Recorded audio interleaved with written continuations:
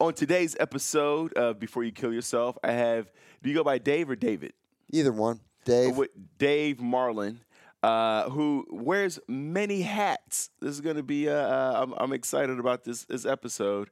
You have an MBA, Yes. right, in business, and then you have a master's In counseling.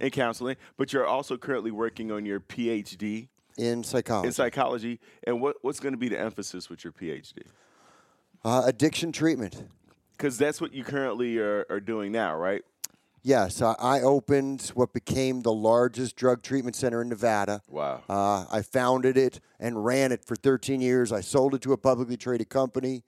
They sort of crushed it, and I got to watch that and like the spirit. Crushed it in terms of they ran it in the toilet. Is that They what you did. mean? Wow. When And you said crushed it, I thought you meant like they took Oh, off not like good. I Yeah. crushed it. Like they No. they At first, they were doing well, and they were increasing census, and it was all well-intentioned. right.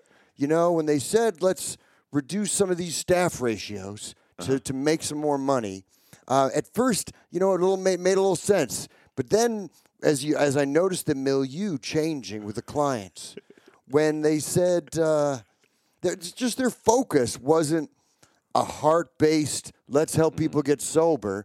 Their fundamental focus was we need to deal with Wall Street.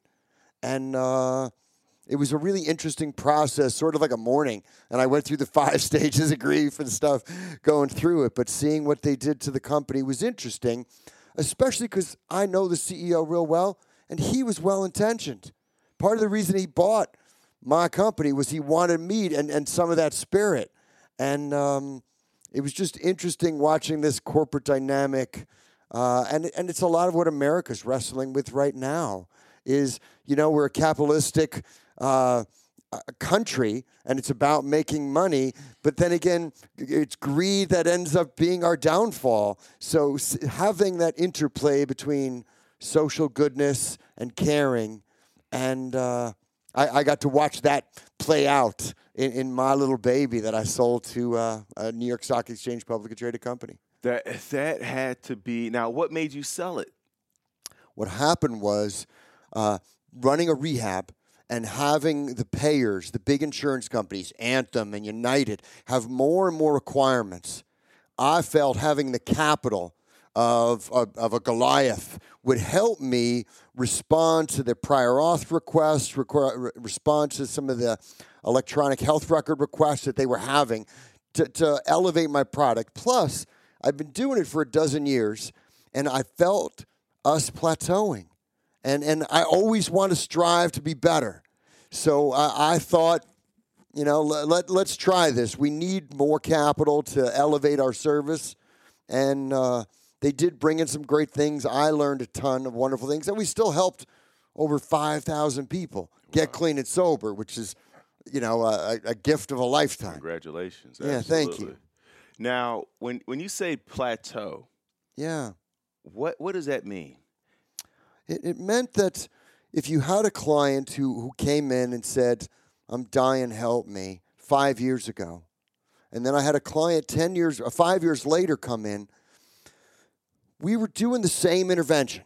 You know, I have a big fitness background, so to me, I was integrating the psychotherapeutic with the nutrition, with a strong fitness component to help people get well, but the program over the 5 years, we weren't evolving and becoming that much better. Soon as we were acquired, we brought in more psychiatry, which I ended up appreciating for a sort of a cover my ass perspective. 1 out of 100 clients would go a little sideways on me, and while I didn't feel I needed an in-depth psych assessment on every client, that one little haywire, I was happy that we now had it on every client. When it was just my little rehab, it didn't make sense to pay to have a psychiatrist do an assessment, just a psych assessment on every single client. So stuff like that. Wow. And the reason why I asked about the plateau is because I think that a lot of people who are in addiction, we're always chasing something to make us feel alive, right? Chasing something to make us, when we feel plateau, we don't realize that that's maybe an okay place to be, right? And here's what I mean is like, there are times where things are fine, and instead of appreciating that things are fine, we go, how do I make this fine better? Right. Right? And sometimes that's where we get into trouble, is that because I find that with myself, that, like we're in Vegas now, and I'm doing shows and stand up, and I find that I'm so busy trying to do more and do better comedically that I'm not appreciating what I have, and it ends up shooting me in the foot. I'm always coming back. I'm always regressing to the norm. I'm like, oh, this is where I should be. And then I get there and I go, oh, this is too comfortable. I should be at a higher level. But no, you should be comfortable. Like the plane is not looking for turbulence. Right. You know what I'm saying? You're 100% right. And that's integrated, I believe, with our disease. What? How so? I believe failing to live in the moment and appreciate the now. And as I said, I was striving to get better. Yeah. Striving for more. Right. And I strove for more in a lot of aspects of my life, and found that didn't fill the God-shaped hole in my heart that I've grown to do so. Yeah. Although, I'm not there yet. Yeah. I'm on a podcast, and I want to tell you a quick, less than a minute story. I was about a dozen years ago. I had opened up a rehab. I took my 401k out, and I bet my life on opening this rehab. So I'm running this company, and clients ended up being the lifeblood of this rehab. Well, I took my 6-year-old son out to a spot early in the morning. We went and prayed, and we got down on our knees, and it was by the lake, and sun was coming up. As we walked back, I'm holding his little hand in mine, which felt beautiful. And he said, "Daddy, what did you pray for?" And I said, "Son, I prayed for some more patience. Patience like clients." Wow. And we're walking back, and he was quiet and took it in like it was like Yoda. He was like 6 years old, but he knew what was up. And I said, "Son, what'd you pray for?" And he said, "I prayed for the ones you have." Wow. It changed my life. Wow. Because that's exactly what we're talking about. At the time, I had 3 clients in my rehab, and I'm thinking we can't survive. And he reminded me that I need to take care of these 3 children, these 3 precious humans that were trusted to me, and chill out a little bit about getting the 4th. Yeah. That what that brings to mind. I mean, first of all, what a powerful story. And it shows you the insight that children can have. Right. A lot of parents, tell kids don't speak unless spoken to, and don't value what they have to say. But children see things that we don't see. Right. Because their mind is much more active, and they take it all in, and they're fearless. Kids will make eye contact with you for days, and there's no like looking away. There's no head down. They're locked in because they're curious about human nature. They haven't been shamed and hurt by humans, like this horrible process, middle school, high school, that we get through, and they try to crush our spirit. Yeah, man.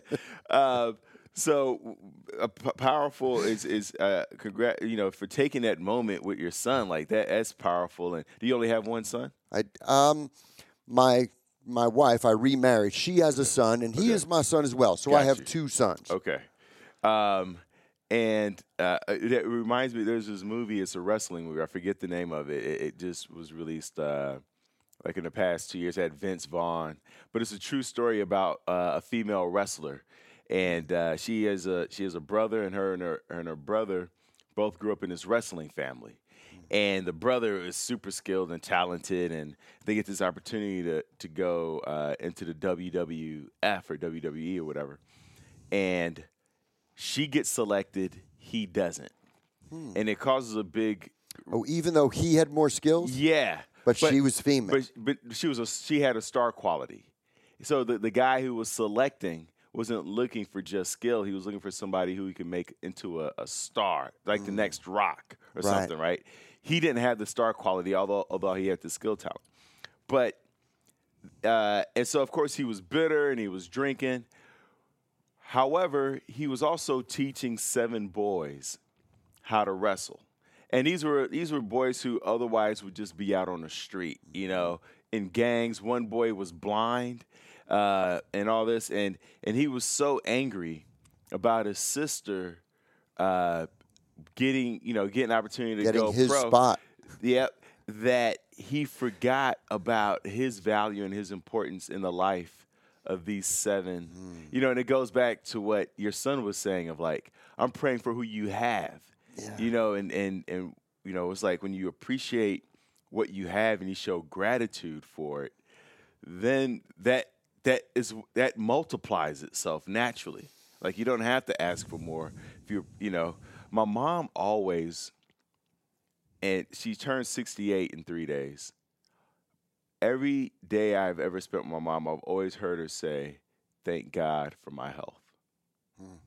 And knocking on wood, my mom has never been hospitalized, never had any major surgeries, nothing.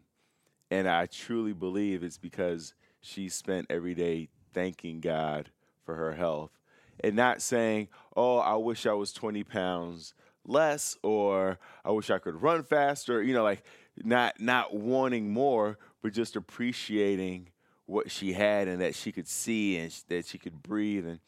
And as I'm getting older at 43, I'm realizing the value in that because you have an athletic background. I do. Yeah. What was your... Well, it's interesting you mention it because I'm going to tangent one sec. Yeah, absolutely. I had a surgery Okay. About a month ago. And every time I urinate, even this morning, blood comes out at first. Okay. And for 36 days, wow. I pee blood, and my doctor's telling me, don't work out.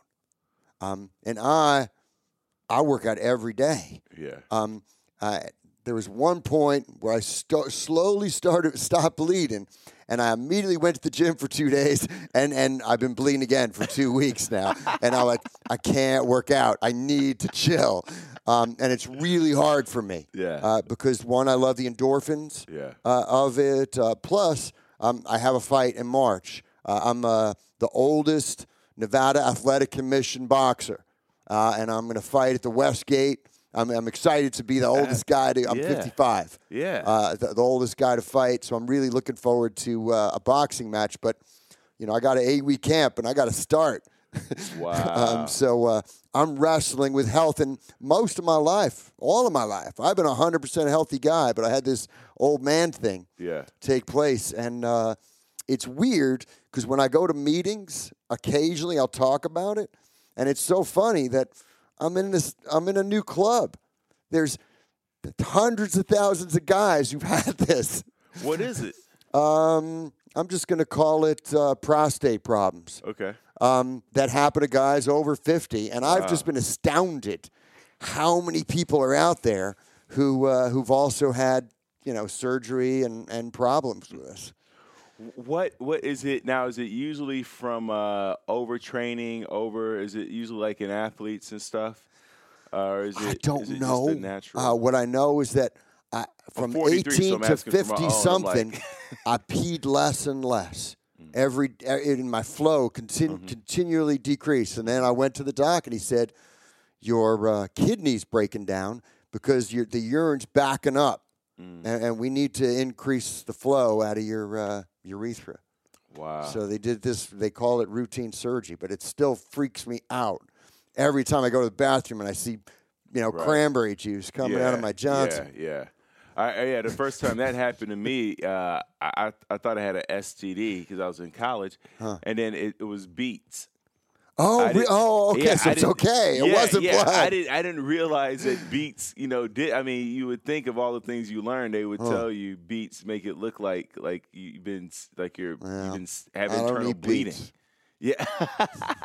So all these years of working with addiction, I'm going to assume that you struggled with some form of addiction. Yeah. What were your addictions?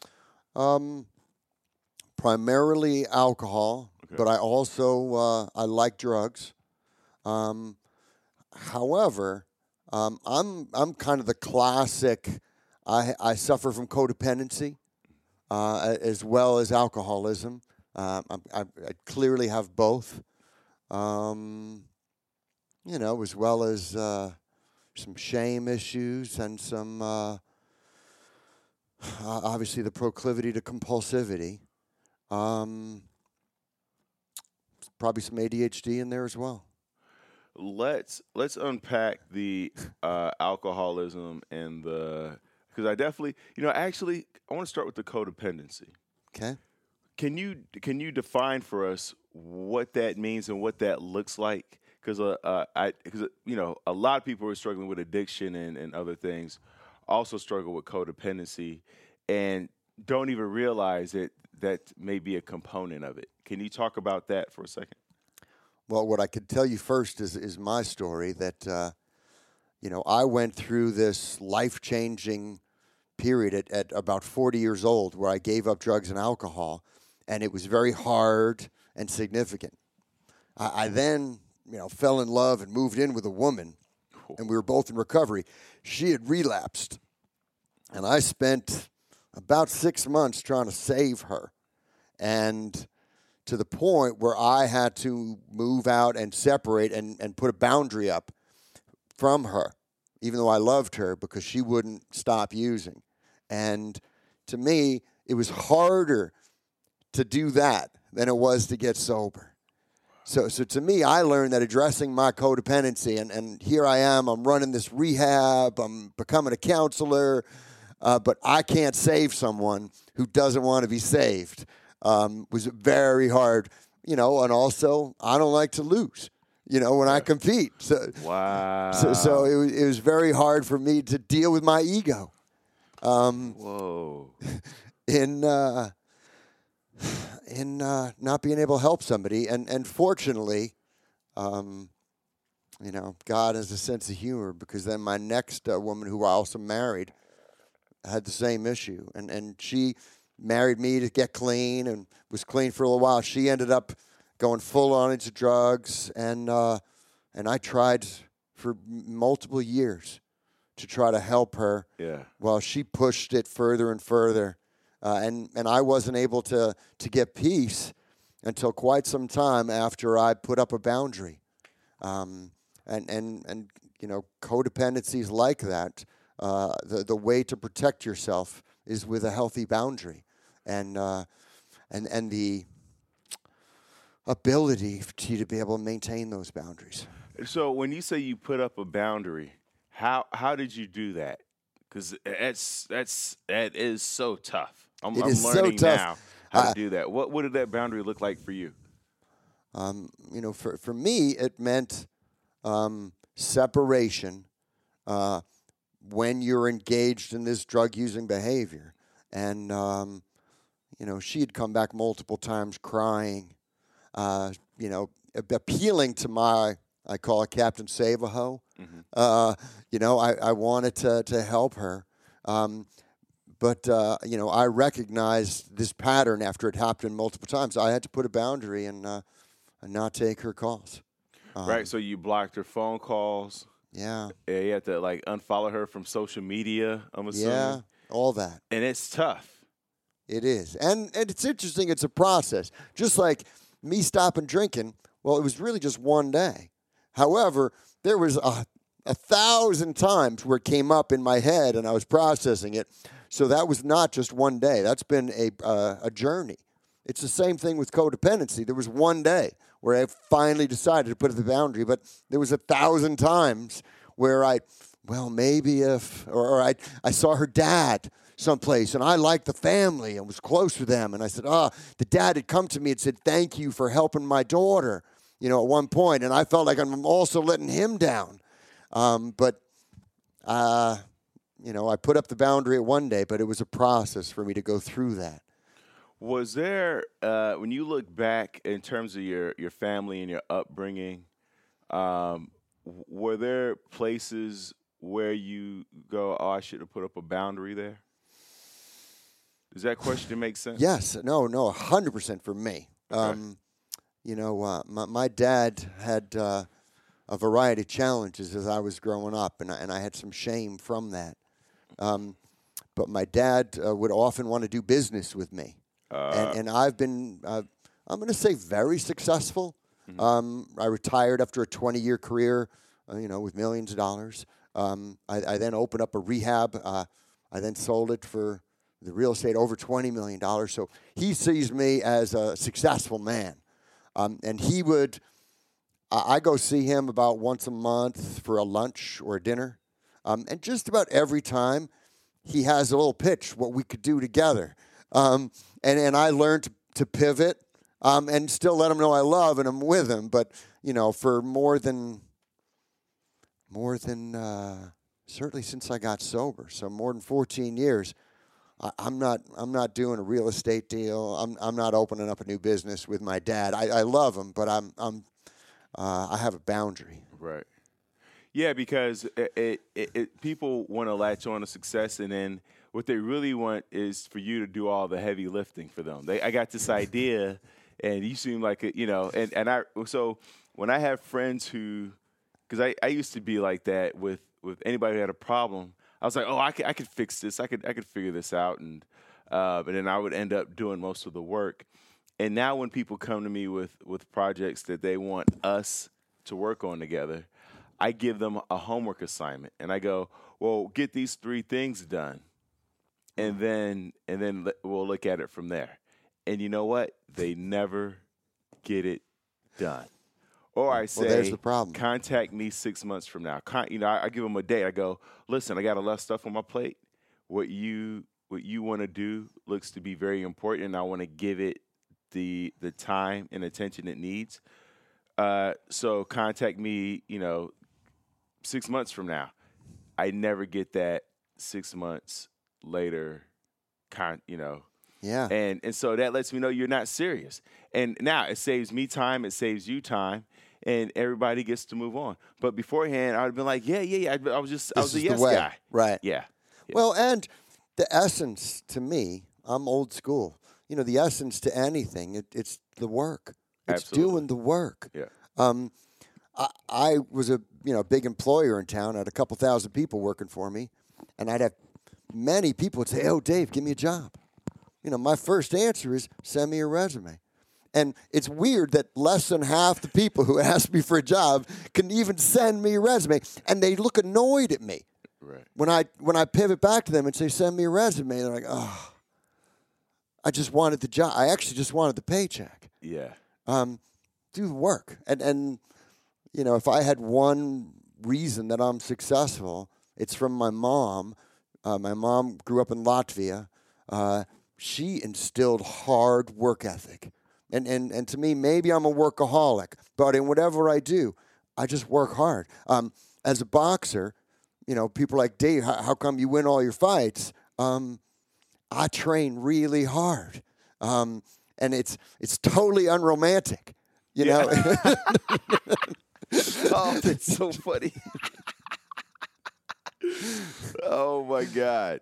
How'd you build a successful company? I worked 80 hours a week for 13 years. Yo, it's totally unromantic. First of all, when you see me here, I'm not texting. I'm taking notes. I'm writing down things you're saying. I love that because I remember Nike had a commercial where they were like, it's not what you do when everybody's watching, it's what you do when nobody's watching. And they were like, it was like train in the dark. And that's what, every time I get in a relationship, and, sometimes it's girls who see me on stage, and I'm like, listen, I'm not the guy on stage. I'm not that guy off stage. The work that it takes for me to be this gregarious, big personality that you see is boring. I'm a boring person. I like to wake up, meditate, read, work out, read some more, write, eat lunch. I could eat the same 3 meals every day. You know, it's unromantic. Like you said, the work is unromantic. There's nothing beautiful about, you know, there's yelling involved sometimes, right? There's crying. Sometimes you're like, why am I doing this? But so I'm glad you said that, because I think a lot of people, you know, most of what the finished product, the Elon Musks and the Steve Jobs, it's like they're by themselves. You didn't get on stage because you're a funny ass guy. That's part of the reason, but you didn't touch people's hearts. You don't, you know, make them laugh and make them think by being spontaneous. Right. You got to sit down with that paper and you got to try and trial and error and put that down to hone your craft. Absolutely. And to me, that's part of the work that I think too many people, they see you on stage and like, man, he went to the gym and then he just got up here and he's killing it. Yeah, they don't see that unromantic part. That's fantastic. So let's go back to because we talked about the codependency. Let's talk about the addiction part, because I also want to come back to the shame part. But let's come back to the addiction part. When you, I'm assuming you don't drink anymore now? I do not drink or do drugs. Do drugs. Of any kind. So when we talk about drugs, what kind of drugs are we talking? Is that when people ask me if they could use drugs, I would say not amphetamines, not narcotics, not benzodiazepines, not barbiturates, and not hallucinogens. Just classes. Yeah. Me personally, I used to follow the Grateful Dead, and I tended to prefer the amphetamine side, so I like cocaine. You know, nowadays I like coffee, I like caffeine. But I have no amphetamines of any kind, including, you know, stuff that could be in an Adderall, and I put that whole class in one category. You know, my gestalt I had running the biggest rehab in Sin City, Las Vegas, and reading all the literature, and I've studied the addiction treatment industry, is that we are so... I won't call us immature, I'll call us adolescent in really having a addiction treatment evidence-based regimen. They're talking about medication-assisted treatment right now like it's a panacea, and I believe most of it is a hustle from Big Pharma. Hey, let's get you off this opiate. We're going to put you on this partial agonist. So to me, I don't buy it at all. What I do believe is that I call it the kitchen sink, and I have a menu of 10 things, which I found when we offer to every client that I got better results and more people got into long-term recovery when I offered these 10 things. And I'm working on putting together a data set where we track enough people who utilize these 10 things: counseling, medication, work. Work's a big part, housing, fitness and yoga, nutrition, and going through these 10 things. And an archer may take differently to it. Another person might jump into the yoga portion. So it's not, I think what we're going to find is that it isn't just medication, and it's not just counseling, and it's not just 12-step support. It's really offering these, you know, the 10 things that we offered at Solutions Recovery. And I'm hoping to put together a multivariate analysis to show that that's really the best way to treat addiction nowadays. Okay, so I think you mentioned like 6 or 7. What are can you go through all 10 one more time? I'm sorry. Yeah. I don't have the best memory, so I might do 11 and I might do 9. All right. But I have 10 written in my office that we go through. There's a case management component, which is really important. There's a family component. And sometimes the family means putting up a boundary, you know, because my dad, This Christmas, he gave me a bottle of wine. Merry Christmas, son. I said, Dad, I'm 14 years sober, dude. He said, you don't drink at all? Astounded. And we've had the conversation 100 times. So to me, the family and addressing the family component is important. All right, so MAT, counseling, housing, work, case management, nutrition, fitness and yoga, family, case management. No, you did case management. Did I do case management? Yeah. There's a salon which I put on my campus, and having people feel good about themselves. Wow. Doing pedicures and manicures and self-care. We have massage. But some of that, I have another story. Can I tell a 1 minute story? Yeah, we have time. I picked up this lady 14 years ago from the hospital. She was severely schizophrenic. She'd been living on the streets using heroin. She was nonverbal. We took her to the treatment center. She refused to bathe. The nurses sponge bathed her a little bit, but she didn't want to. I ended up getting 2 letters from other clients' families saying, you have to get this animal away from my child who's in your treatment center. How could you allow this travesty to occur? And on the 18th day of treatment, we took her to the salon.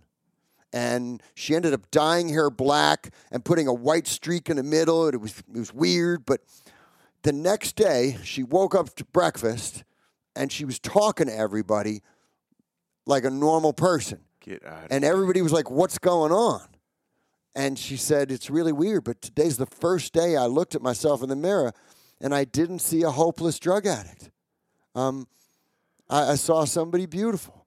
And to me, it's when I heard her story, I recognized that having a salon on my campus and delivering those services, watching a fireman get his toes done, and sitting there watching him wiggle his toes after and not having, his feet, what do they call it, sanded or whatever they do to him for the first time and feeling good. And, there's something there. And again, there's no evidence-based double-blind studies being done utilizing that. And to me, that's part of my kitchen sink of 10 services. So what was interesting about that, first of all, shout out to you for thinking outside the box, because that's what we were talking about at the very beginning. And also for bringing to awareness that it isn't just one thing. I'm so tired of these self-help books that go, you just need grit, or you just need vulnerability, or they're so reductionistic in their treatment of what's going on. And when really it requires a multifaceted, it's like, how do you win a football game? It requires 10 things. You need a coach, you need players, you need recruiting, you need nutrition, you need a great the workout, the trainers. Tom Brady has a million. He has his own team outside the New England Patriots that help him to continue to play. And so when people go, you just have to do this, when I hear the word just, I go, you've already missed the mark, right? So shout out for that. But what's funny is I realize what helps me go to bed at night is that kind of self-care, my own little salon treatment, basically, where I've now embraced taking a Epsom salt bath before bed. Just because to me the bath there was something lazy about it. Like I'm sitting in a tub, like I just shingled the roof all day. And I realized that I am going all day, and if you don't take moments at the start of the day, in the middle of the day, at the end of the day, to reconnect with yourself, to slow things down instead of always being focused on go, go, go, you're going to burn yourself out. Yeah. And so taking that bath, taking that, I just subscribe to some magazines.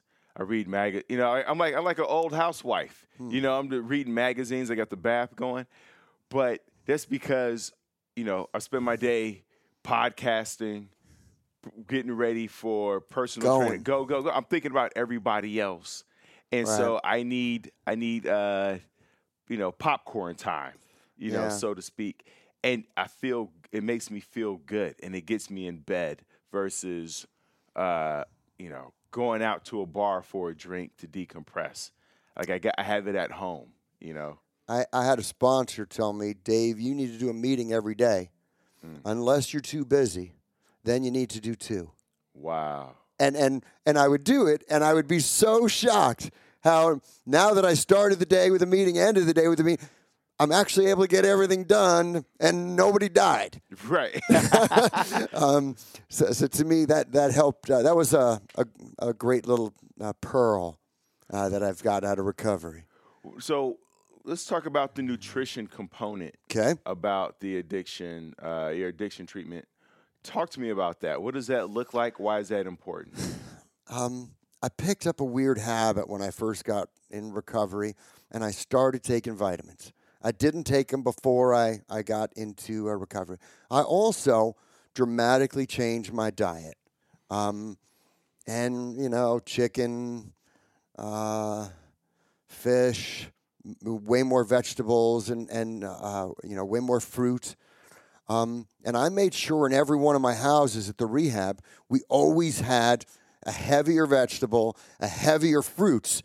And the people just changed, that they used to just eat chips or snack or whatever, and we were way more fruit and vegetable focused, and we started doing some vitamin therapy. And my wife, she makes fun of me. She's like, you take 19 vitamins every day. I'm like, it's weird. I started doing that when I got sober. I go to see a doctor twice a year. He draws 12 vials of blood, and he checks my blood through this lab, and he comes in. He's like, Dave, you've been in the sun more. I see your vitamin D levels up. He's like, I notice your omegas are down. And I'm like, shit, I went from taking 3 capsules to 2.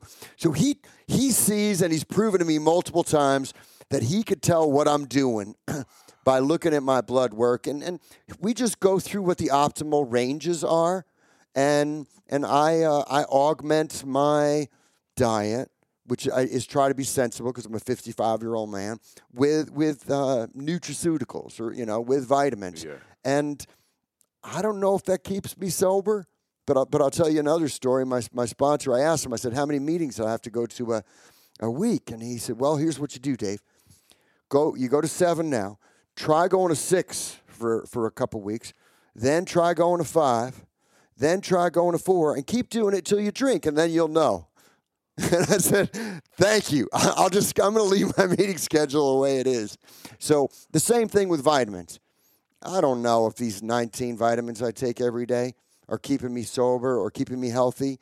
I understand the science behind them. As I meet with a doctor, we check that for a male at my age, I keep my levels, and he might change my B vitamins if one are going up or going down. But I like the idea of using science to keep my body in optimal condition. Right. And so, besides the nutraceuticals that you're taking, what about on the food side? Having 3 structured meals a day and having it in a communal setting. So at our rehab, everybody had to wake up and have breakfast at a defined time. Everybody had to wake up and have dinner at a defined time. I had a dietitian review the meal plan, and part of it is social and part of it's behavioral structuring. But that was an important part of our treatment program. All right, so 2 things that are valuable in what you're saying is because it's a new year, 2020, and a lot of people struggle not only with addiction but with trying to get their nutrition and diet in place. And what I want to emphasize is that when we talk about the history of mankind and who we are and how we evolved, food has always, for the most part, been a social construct. We were never really eating in isolation. And now, because we have drive-throughs and things like that, people are eating in their cars, they're eating at their desk. A lot of the eating is in isolation, And food was never meant to be eaten like that. When you eat socially, you eat slower naturally, which is one of the things they tell people to do. In Zen, they say chew 30 times before you swallow. Oh, my God. And I tell you what, it sounds like a lot, but I do it now. And it's so natural to me like 30 times goes by faster than you think it does. And because it allows you to savor it, because if you're eating something that's really good, like I'm sure you've been in really nice restaurants, you find yourself chewing it longer and savoring it and letting it sit on the tongue versus just swallowing it immediately. Like I'm not scarfing down a $100 meal. Like I have a buddy, he's a chef. I remember he brought up this tiny dessert. Like if you've been to Europe, they have those tiny, like the macaroons and stuff. You take a bite, you go, oh, what the hell is this? Like you look at it, right? You're like, whoa, like what's this? Like, and you're like, you play with it on the tongue, and like you're doing all these things, and when something is savory and it's flavorful, I'm not talking about salty, right? Because people who just eat salty foods, they don't know what flavor is, right? And once you've had something that's flavorful, you actually let it sit on the tongue, and that's a good tip. I'm going to try it. I'm a big foodie. Yeah. You know, Joel Robuchon has a 17-course meal, and it forces you to have that Zen-like behavior. Yes. Because everything's so small and so different. Yep. And noticing on the palate the nuances of it it's a wonderful experience. I'm a big fan of it. I'm going to try your. I sort of rolled my eyes when you talked about the 30 chews, but I'm going to try that, man. Fist bump to you. But yeah, and then also like, you know, having a routine with your nutrition. You know, a lot of it is staying on a routine, because what the importance of the routine, it goes back to what we were talking about earlier, is that we get excited about new opportunities and rooms for growth.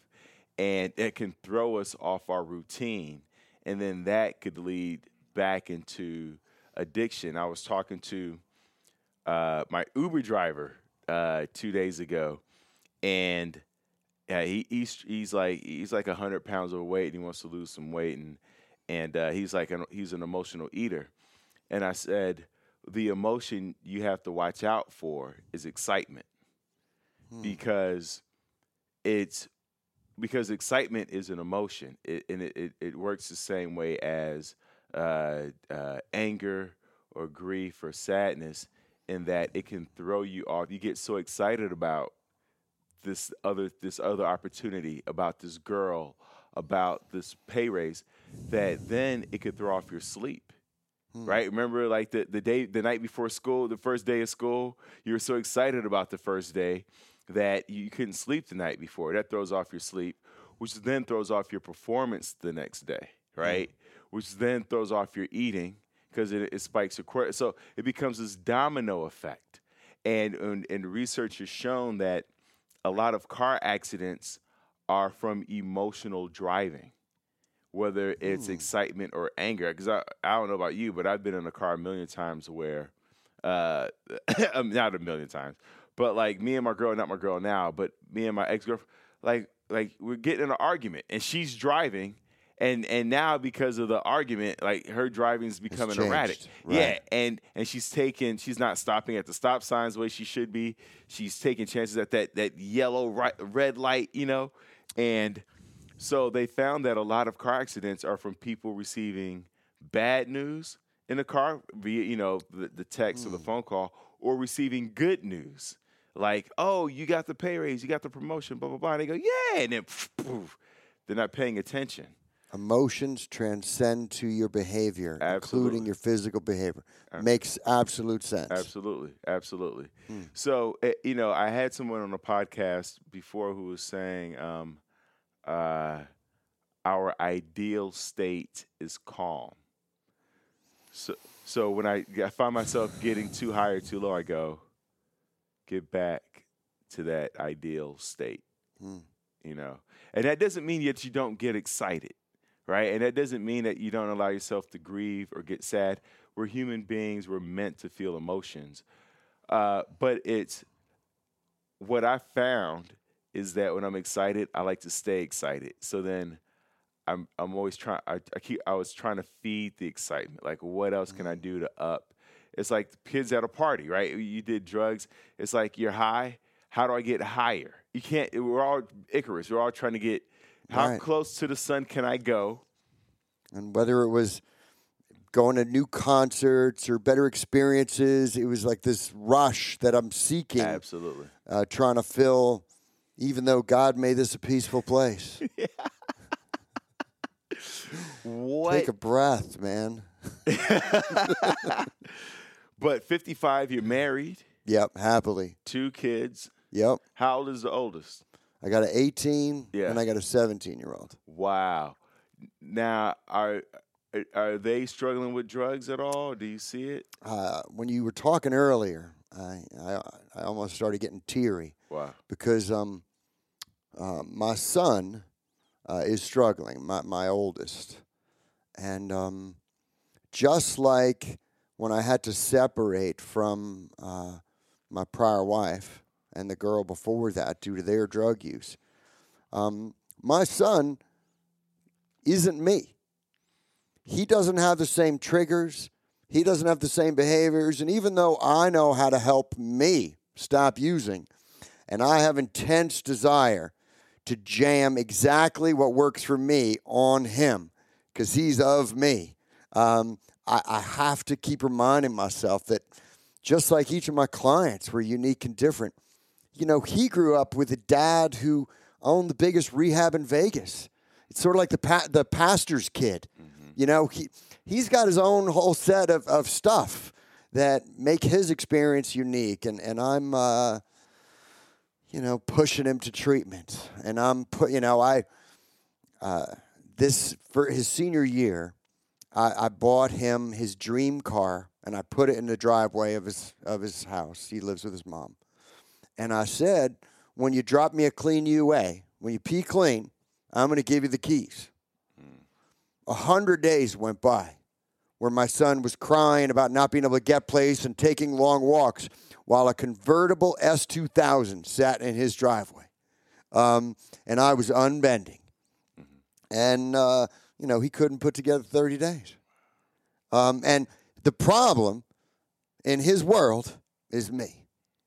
The problem isn't his inability to abstain for 30 days, but he's on the surf team at his high school, and, Dad, everybody does it. I'm like, well, your brain's developing, and I want you to hold off until you're 21 or 25 before you start potentially limiting your growth. So this is my deal.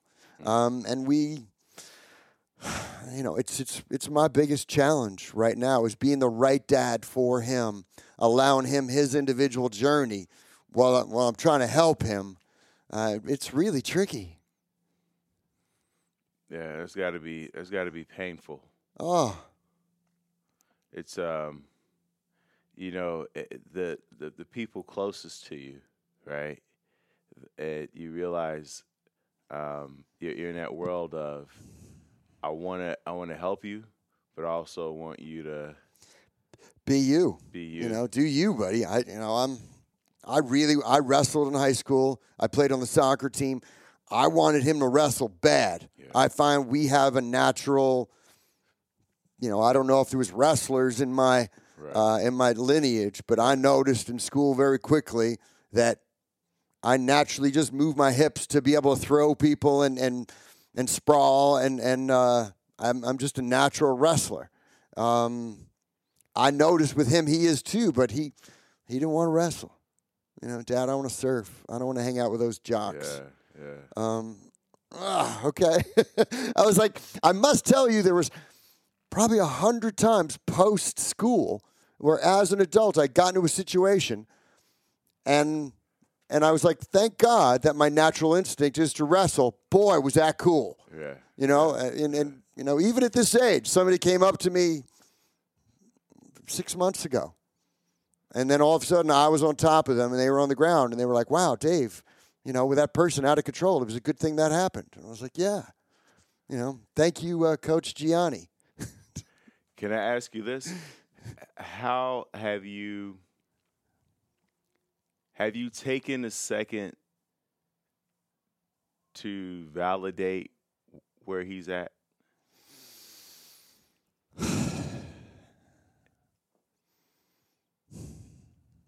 Um,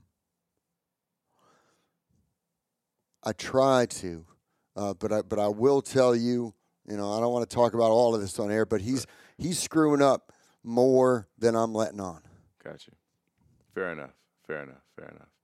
Fair enough. Yeah, and it was one of those things where, it's even with all our education and all our tools, we realize that we are how much we can help has a certain. There's only so much capacity and room for that, and then the rest is on the people around us, and We exchange I love yous every day. absolutely. So he knows I love him. Yeah. Whether I'm validating his successes, No, not his successes, but just his feeling.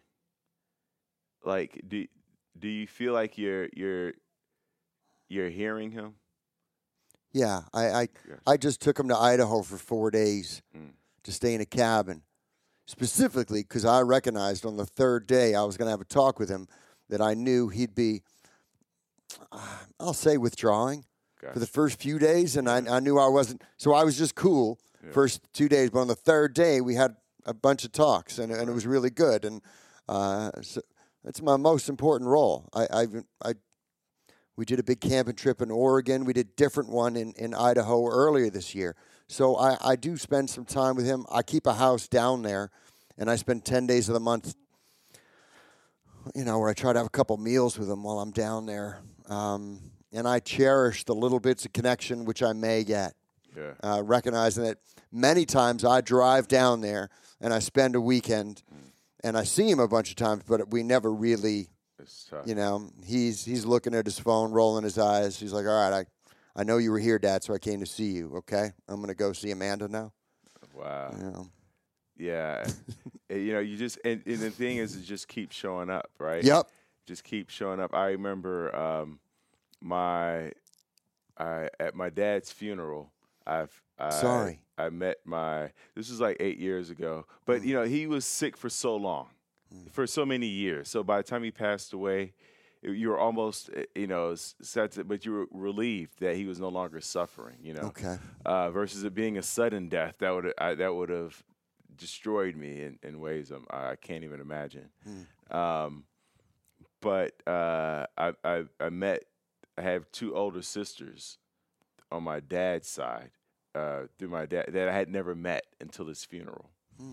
And of course it was rocky in the beginning, us getting to know each other. And I just said, you know what? I'm just going to reach out and keep it, because it was hard to reach out, because it's like, what do you say? This is awkward. It's weird. And I was like, I'm just going to keep reaching out. And I just believe that if you keep reaching out, at some point, the relationship clicks. And then it doesn't feel like work anymore.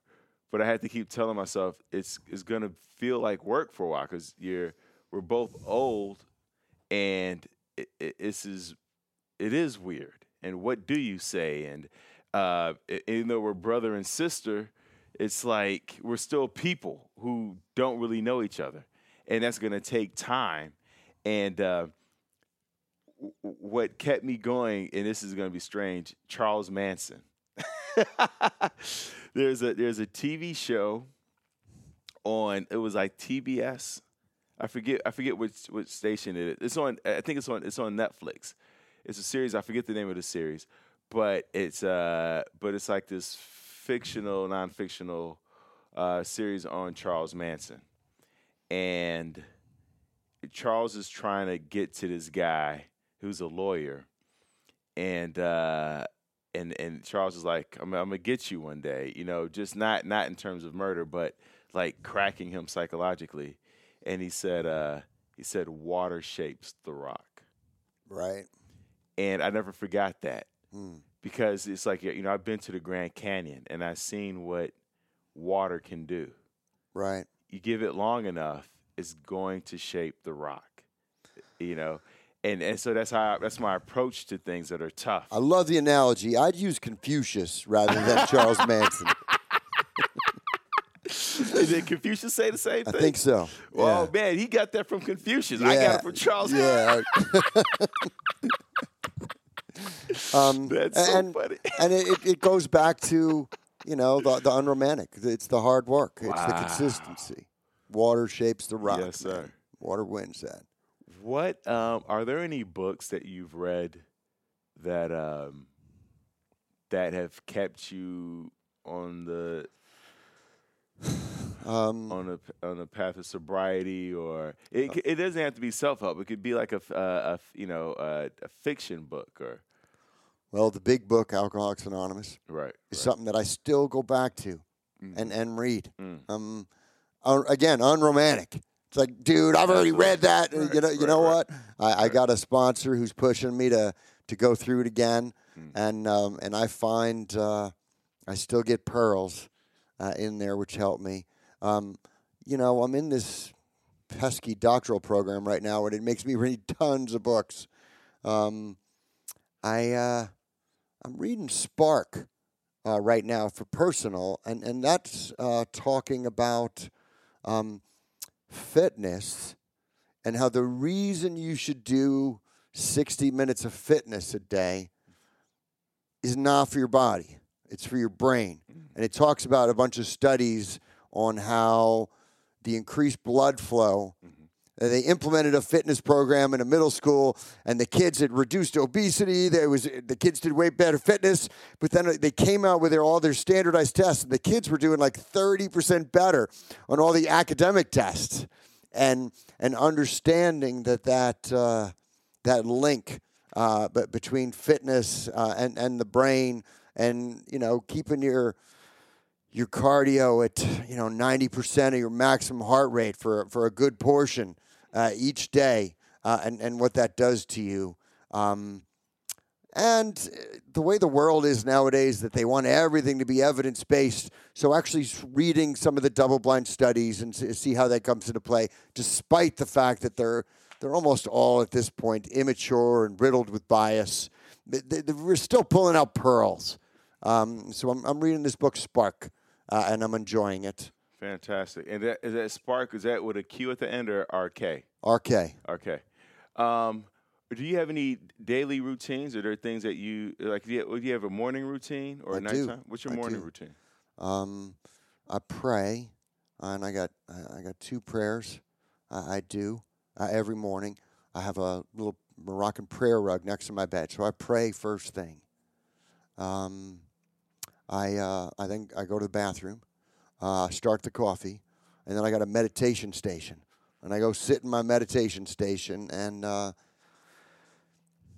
when I was 10 years sober, somebody pointed out that in the 11th step, it says, sought through prayer and meditation to improve our conscious contact with God. And I was like, well, I have the ADHD exclusion for meditation. I could pray, but meditate, that's just beyond my pay grade. And then they said to me, well, I've heard that half measures avail us nothing. And I was like, oh, you got me, because I don't want to do this half. Wow. So at about 10 years, I ended up paying a yogi from Beverly Hills to do 8 one-hour TM lessons with me.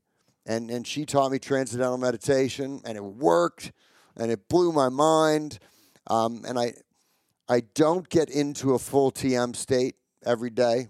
That would be a lie. Right. But I do go through that process and quiet myself till the coffee's ready. It's a special area I have with Buddhas and candles upstairs in a balcony within my bedroom. My wife sleeps later, so I do it in the dark. So prayer, meditate. I work out every day. Not for the last 36, which is killing me. So let me ask you about the workout. Is it that you can't? Is it you can move, you can walk, you just can't? Is it about really not getting your heart rate up to a certain? I have a scab inside here that I keep breaking, which is why I've been pissing blood for 36 days. Yeah. I'm going to Patagonia on Saturday. Wow. And I really want to be not peeing blood when I leave the country to be in Patagonia. So I'm now working out. I waited like just about a week, and I went to the gym, and I was like, all right, I won't do crunches, but I'll do chest arms, and I ended up knocking this scab off. So somehow there's a scab in me that I'm trying to have settle. So no, I'm not working out. I'm not doing anything. And it's very hard for me. Hopefully I'm what's conveying taking that. you to Patagonia? Just to get outdoors? I travel. I travel the world. Yeah. My wife and I, we were up in Everest. We were in the Dolomites this summer. We traveled a lot. Did you hike Everest? Or We went to base camp. We went to base camp. It was a 8-day, beautiful hike. Yeah. My wife's 8-year Marine. Oh. She's tough as nails. Right. And the two of us, we climb mountains all over the world. Wow. There's a couple big hikes in Patagonia. Plus, there's a couple kayaks where you could go to calving glaciers and supposedly touch the glacier where it's calving. Right. And we're just going to go to Patagonia. Fantastic. Yeah, I'm planning a trip to do Machu Picchu. Beautiful. Next year, or this year for my birthday. So me and my girl are looking at There's that hike. Huayna Picchu and Maya Picchu. You could summit both in the same day. So I recommend you hit both. How long does that take? In the same day, you said, same right? day. Oh, okay, same day. Fantastic. Funny story. I'm walking to do Huayna Picchu with my son. Uh-huh. We're going through the jungle. Yeah. My son's brave. He must have been, I don't know, 11. Uh-huh. He's walking out in front in the jungle. All of a sudden, my son turns, runs, puts his foot here on my chest, and then climbs onto my head. And I look, and I just see the middle of the snake as it goes across from in the jungle here to out of the jungle. Yeah. I never saw the head. I just saw the middle of the snake going by. But it was a moment I'll never forget because my son's natural reaction was to just like ball up on my head. Did you two go hike, or were you with a group? I went with a girlfriend. Oh, okay. So it was just the three of you? And her kid. It was the four of us. And so you didn't go in as a part of a group or anything? Is a trail that laid out easily? Yes. Really? Yeah.